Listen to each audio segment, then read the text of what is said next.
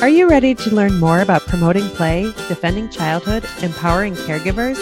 Save 10% on professional development at explorationsearlylearning.com and support the show with the coupon code OOL. Click the link in the show notes to browse upcoming trainings. Hi, Candace. Hi, Annie. You ready to get out of line today? Yes, I am. All right. So this is a new podcast called Out of Line. It's a podcast about stepping out of line, challenging the norms of schooling as we know it in our country, letting go of control for control's sake, and recentering the child.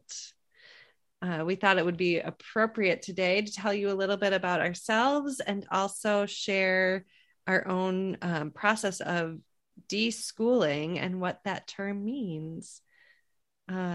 So Candace and I run a center that we support families on their journey to step away from the school system.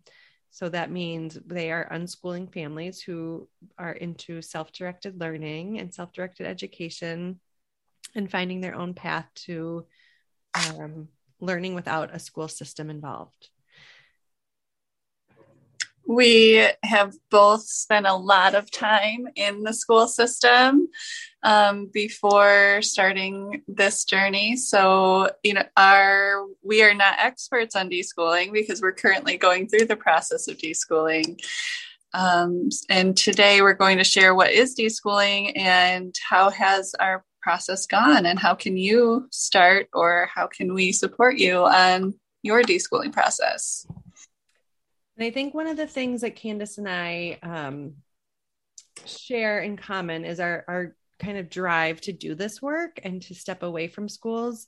So my role for the last kind of 10 years of my career has been more early childhood education.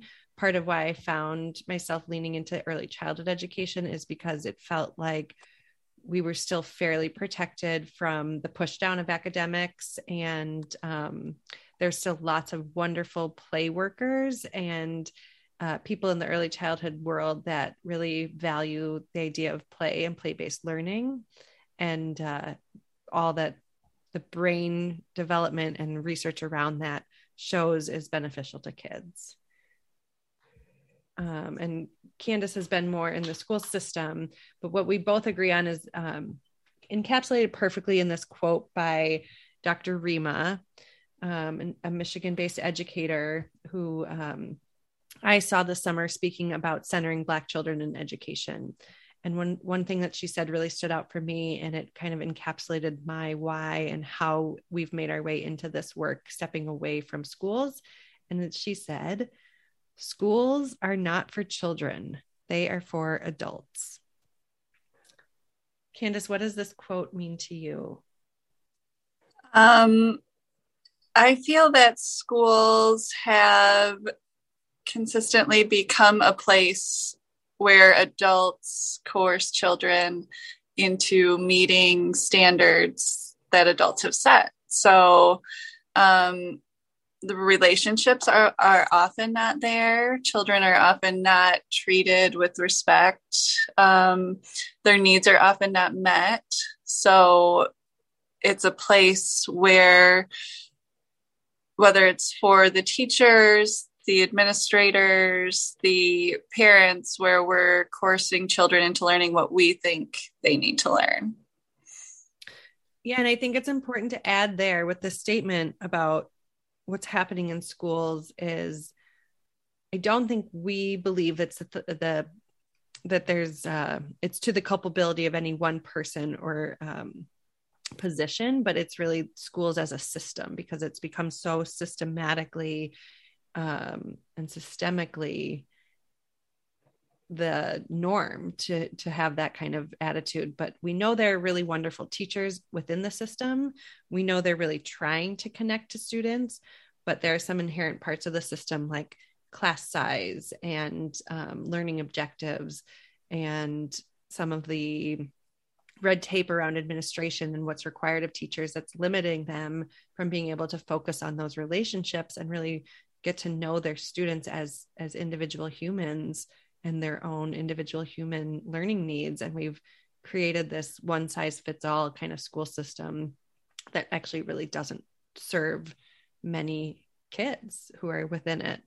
So we want to be sure to create a podcast here that's not just for those already in the unschooling world or the world of self-directed education.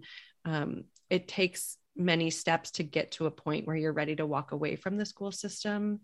And you can do a lot within the school system to push back and start to embody some of these deschooling principles. So let's talk about what it means to deschool. I can share the definition as it is on Wikipedia because I think that's a nice starting place. So it's a term invented first by Austrian philosopher Ivan Illich. And he says that it refers to the transition process that children and parents go through when they leave the school system in order to start homeschooling. So that's the basic where that term first came from. It's a crucial process that is the basis for homeschooling to work, in which children should slowly break out of their school routine and mentality, develop the ability to learn via self-determination again, and find interest to decide what they want to learn in their first homeschool days. That definition is a little bit limited for us because we think it extends well beyond homeschoolers and people who don't always identify with unschooling. I also think that that's kind of focused on the child, where a lot of times, at first we also focused on the children and their deschooling process when really it was our process. And the adults process, whether it's the family members or the teachers. And I think the adults have a much longer, arduous process to go through with deschooling because we've been part of our society for longer. Definitely. I think it's important to note too, we've already said we are not experts in deschooling because we have just really begun this process ourselves. Candace, you were working for school systems up until 2020? Yeah, 2020. So I was a teacher, elementary school, middle school, and I was also an administrator. So I have a lot of deschooling that I'm still working on. Just a lot of expectations and beliefs that I'm still shedding. Mm-hmm. And I stopped teaching in the fall of 2019. When I stopped teaching, I was working in a forest school program that had some of the principles involved with unschooling, but was still very much a teacher-directed program as far as rhythm and routines were concerned. And then in March of 2020, we got together and kind of continued, I guess, the process of opening our learning support system and center that we support families in. But where I was going is that we're not experts, but we have a lot of experts that we rely on. So who are some of those experts that we can refer people to as we learn together on this podcast? Yeah, so we can put some of these links in our show notes too. So we have Akila Richards from Raising Free People, Malika Diggs, Eclectic Learning Network. They have a great group called Deschooling Is a Thing.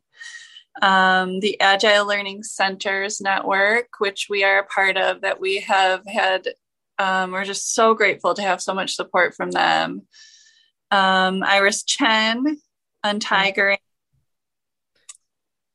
Anybody else? Francesca Liberatori. I don't know if I said her name right, but she can be found at Big Mothering on Instagram and social media. Yeah, these are some of the people that we've really looked to guide us as we go through this process and figure out ourselves and our own deschooling. So we are doing our kind of deprogramming from school as teachers and parents, because we also have our own children. So we're looking at this from both a family angle and an educator's angle. Mm-hmm. So as educators, or as what we call ourselves in our center, facilitators, and parents, what have we been going through in our deschooling process, and how are we learning to release the expectations of school in our lives? And I know for me, one thing is the timeline for learning. So in our center and in our environment, we have no timeline for learning. So if a child is age 8, we don't expect them to know all or have a checklist of all the things that they should be or should have learned by the age of 8. So we think that children are going to learn naturally on their own timeline. And that's been difficult for me as a teacher because, in the past, there has been a really strict timeline. So every child, by the time they graduate from kindergarten, should be able to know their letters and to read short sentences. And, we have kids in our program who aren't there yet, but they're still learning, and they're still learning so much beyond just that checklist. So releasing that timeline for learning is one big deschooling process that I've been working on. Well, and I'm going to interject here for a second to let everyone know, because we're getting used to our new format. So we're on Zoom and we can see each other, but this is a podcast. It will be audio only. So you don't all see the fact that Candace put air quotes around the word should a few times there, what kids should or shouldn't do. Obviously, that's something that has kind of been arbitrarily set up in our country, right? Oftentimes these policies that drive education, things like Common Core and the laws around what are the standardized tests that kids have to take, those are made by people who aren't necessarily educators or experts in child development.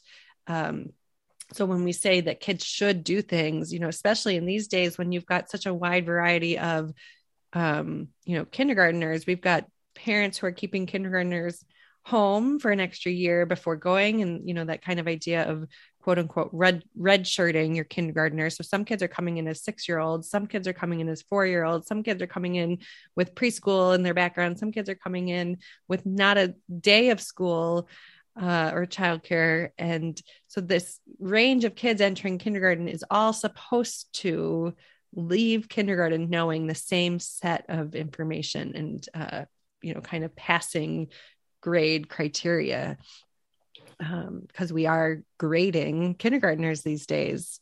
So it is interesting to think about if we shed that idea of what needs to happen by a certain age. I think you told me, Candace, only last year, as my own kids, to be transparent, my own children are in a school system. They go to our neighborhood public school. So this year I'm really trying to find the happy medium between how I can unschool as a parent and advocate for my kids within a school system, but also honor them as individuals. And so learning more about the school system itself has been really interesting to me, because as I said earlier, I haven't been in the school systems for many years of my education journey as an educator. But I think you mentioned to me that students need to be in the 50th percentile of reading or math standards by MAP testing, by what is that? Tell me what I only wrote down a partial quote. In order to pass or in order to go forward in their grade? What was that? I don't remember that. I know, with Michigan, we have a new law, the new reading law for 3rd grade. Is that what you're referring to? So Michigan put in a new reading law for 3rd grade.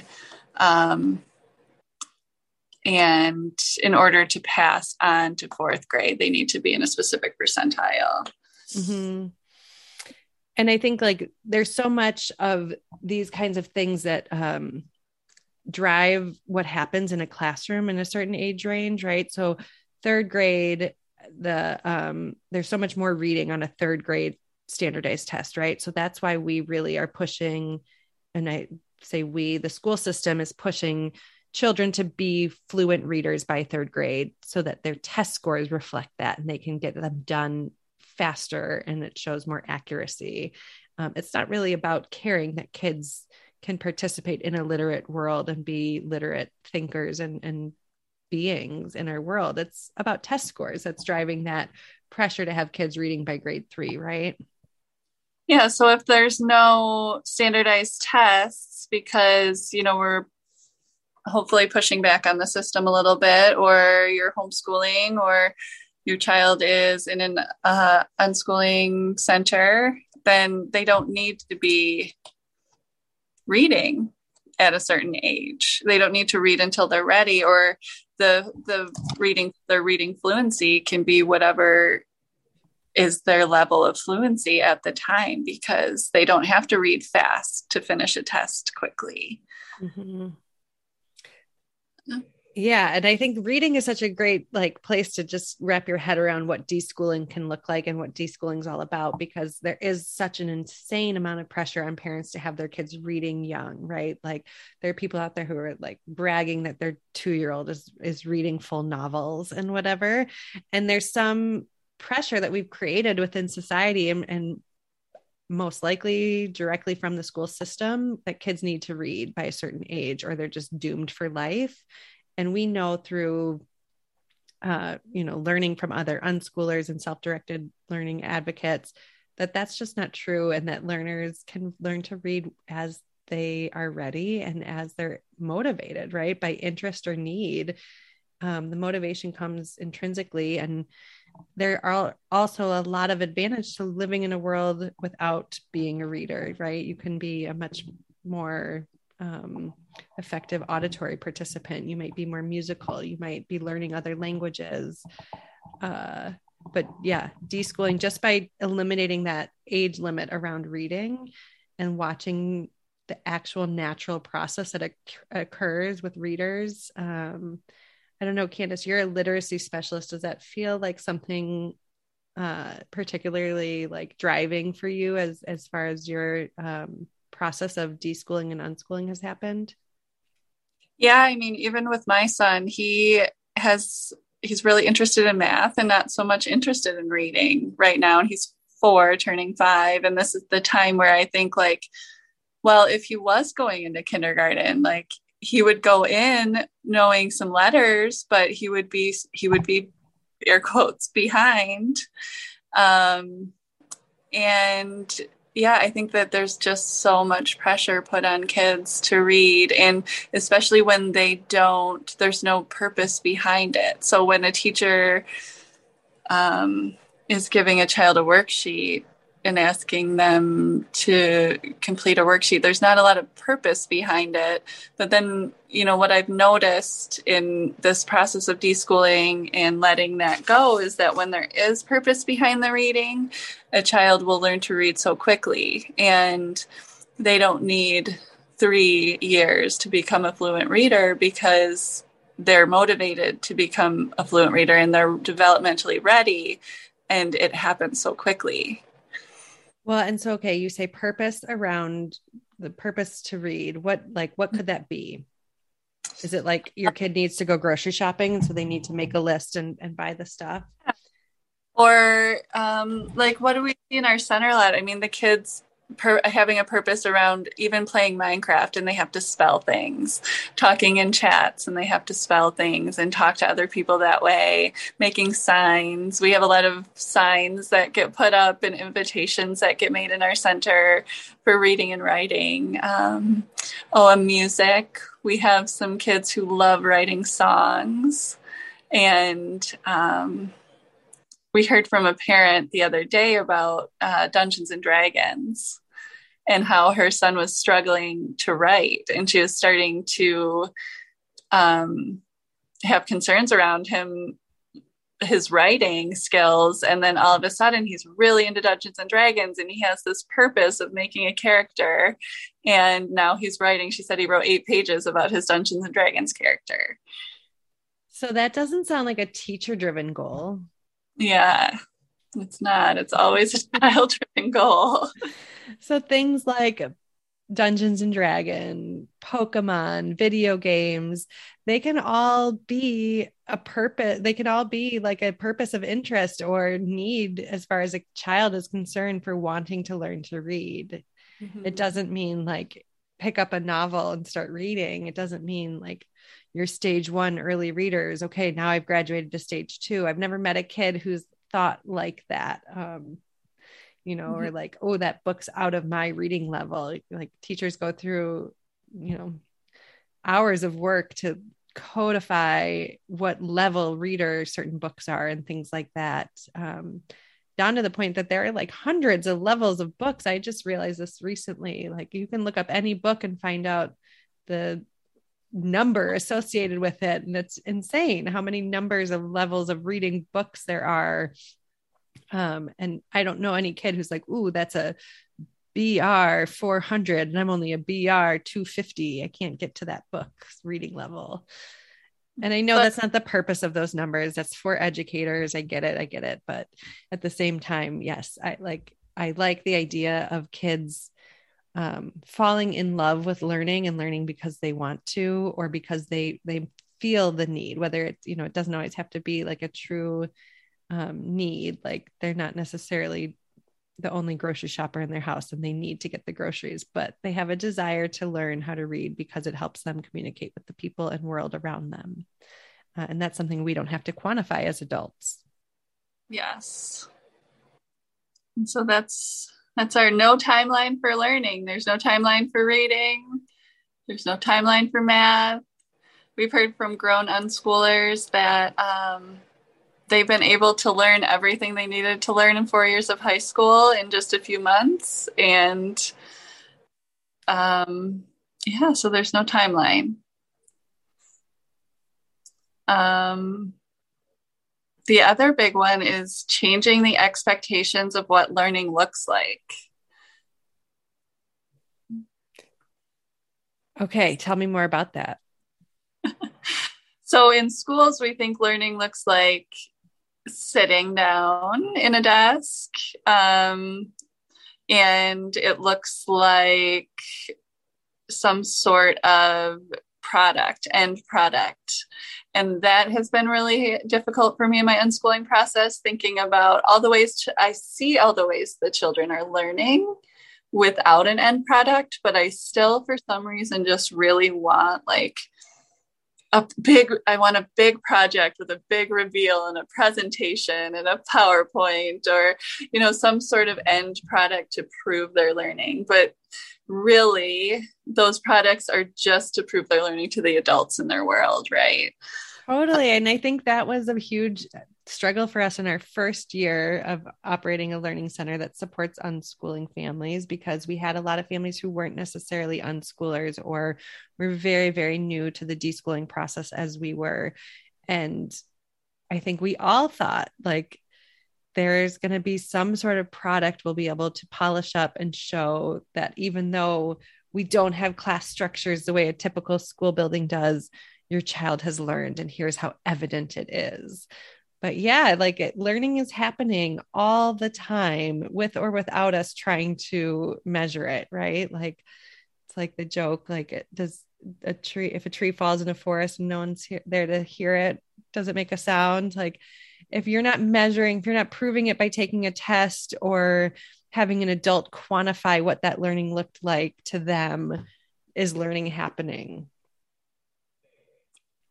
Yeah. So that's been big. And that's something I'm still going through because I still even go backwards a little bit. Like, okay, we just learned this. Now where's the worksheet that I can send out? How do I wrap it up in a neat bow and send it to your parents to show all that you've learned here? Yeah. Well, and it makes sense, right? That a system that is especially a system that's receiving money from our government or from whatever funding source, whether it's a private school or public school, they're receiving money from somebody who wants some accountability that their money is going to something. So then we feel that we have this obligation to prove that learning happened. And the only way we know in our society right now to prove learning has happened in a systemic way is a grading system, right? Like we have to put we have to quantify it somehow. We have to put a number on it to say yes, this learning happened, or no, this learning didn't happen. And I think, again, somewhere where you and I have agreed that it doesn't matter is that we know that there are school systems out there who are not proving that they're learning or that the children in their systems are learning. So then what's the point of even having a school system where you have to quantify the learning? If you quantify the learning and every time it's coming back saying they're not learning, right? Like, so, in that same session by Dr. Rima that I attended this summer, she also referenced schools in Michigan and how the families have sued the school district. I think she said 3 times because they're sending their kids to school and their kids still aren't able to read.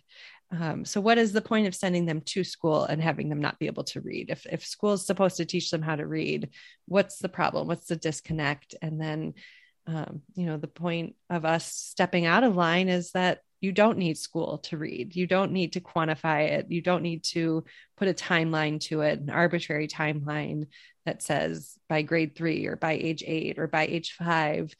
And even some of the best play-based early learning centers or early childcare programs out there still, I think, feel this obligation to parents to measure. So you can have a great play-based school, but then they're like, okay, now we're going to do assessments. Tell me what this letter is.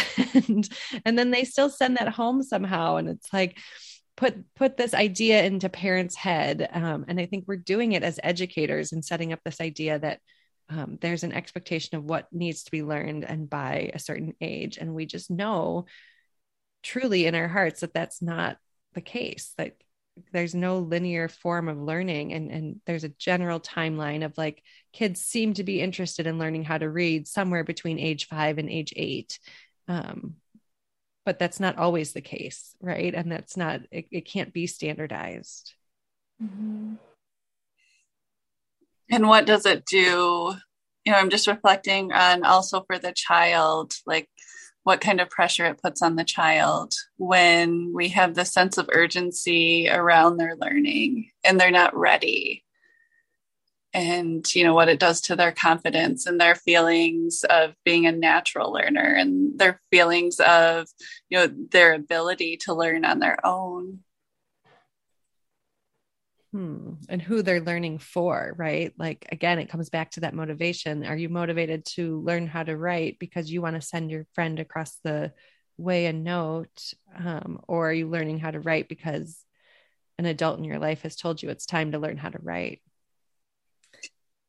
Very interesting thoughts here. And I think this is going to be a really fun thing to explore together throughout the course of this podcast.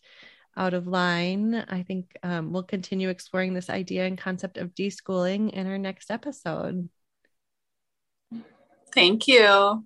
Thanks for listening. See you next time. It's time to become a member of Playvolution HQ and Explorations Early Learning. There's a free option and 3 paid patron level options. All come with free stuff and ongoing automatic training and merch discounts. For as little as $1 a month, you can become a patron. That supports our work and you get premium stuff like early access to fresh podcast episodes. Go to explorationsearlylearning.com/membership or click the link in this episode's description to learn more. All the cool listeners are doing it. This has been an Explorations Early Learning Upstairs Studio production. Oh.